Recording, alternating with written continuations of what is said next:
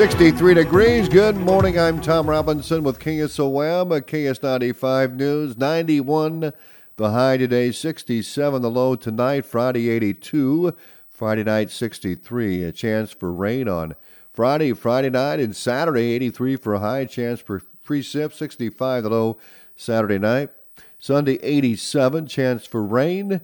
Sunday night 70, again that chance for some precip. Monday 90, Monday night 73, and Tuesday 93, chance for rain each day. One person was hurt in an ATV accident in Mills County on June 19th. The Mills County Sheriff's Office says 21-year-old Oscar Lupercio Castaned was driving the ATV down Raleigh Avenue, a dirt road, when the vehicle hit a rut in the road with the left front tire, causing it to roll over one time. During the roll, the passenger of the ATV was injured and transported to Nebraska Medicine via LifeNet.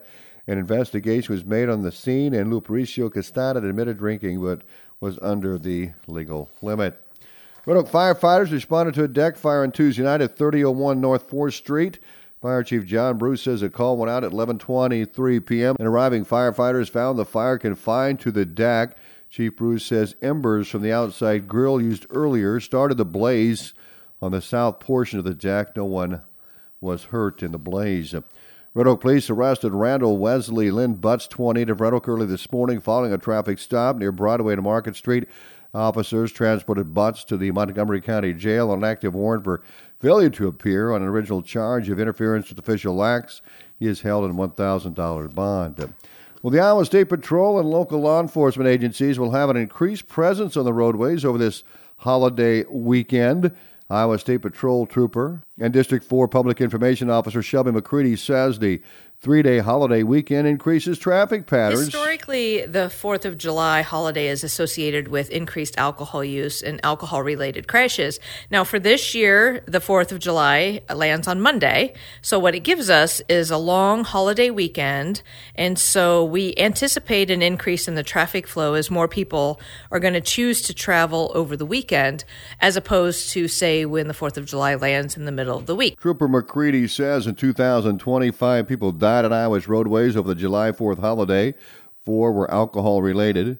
In 2021, over the 4th of July holiday, motor vehicle crashes claimed 7 lives, with 1 related to alcohol. The 4th of July and Labor Day actually were tied for the deadliest holidays. So what we have this year is a holiday weekend similar to Labor Day weekend. And so with increase in travel, increase in alcohol usage, you also run a higher risk of severe injury and fatal crashes. McCready points out several keys to safe travel on a holiday weekend.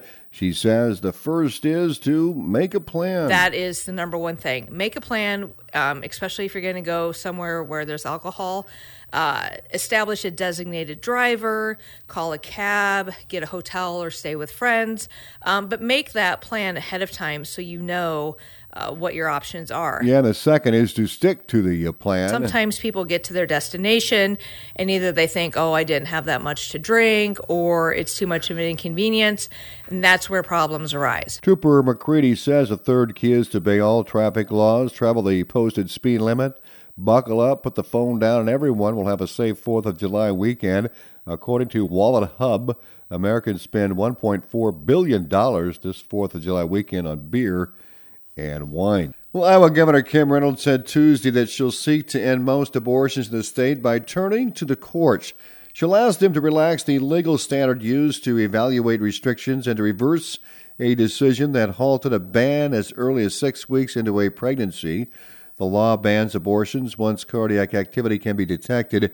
A state court judge found the 2018 law unconstitutional under previous Iowa Supreme Court rulings. However, the High Court on June 17th reversed previous precedents which would allow the law to be considered under a lower legal threshold. Well, the Consumer Protection Division of the Iowa Attorney General's Office reports a dramatic upturn in complaints about solar energy companies. Spokesperson Len Hicks says people are encountering more costs and headaches with solar than they had anticipated.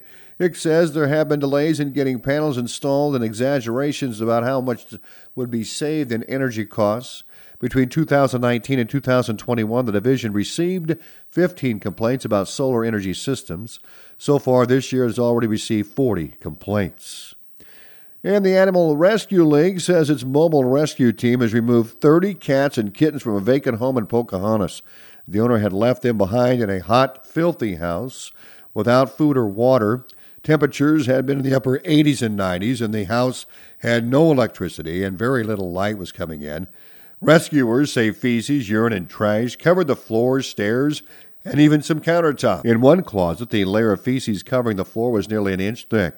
The cats and kittens are being treated by the ARL's Miracle Medical Team. A news release says there's no way they would have survived much longer without food or water. Well, unexpected patrons have occupied a restroom at a Page County park near Shenandoah. Black widow spiders. County Conservation Director John Schwab says crews discovered a large cluster of the venomous spiders at Pioneer Park during regular restroom maintenance. While the black widow is common throughout the country, Schwab says 20 to 30 of them in the same building was concerning. The interior and exterior of the restroom building is being treated, and Schwab advises park patrons to steer clear of it. They hope to have the spiders removed by the end of the week. More news on the website at westerniowatoday.com.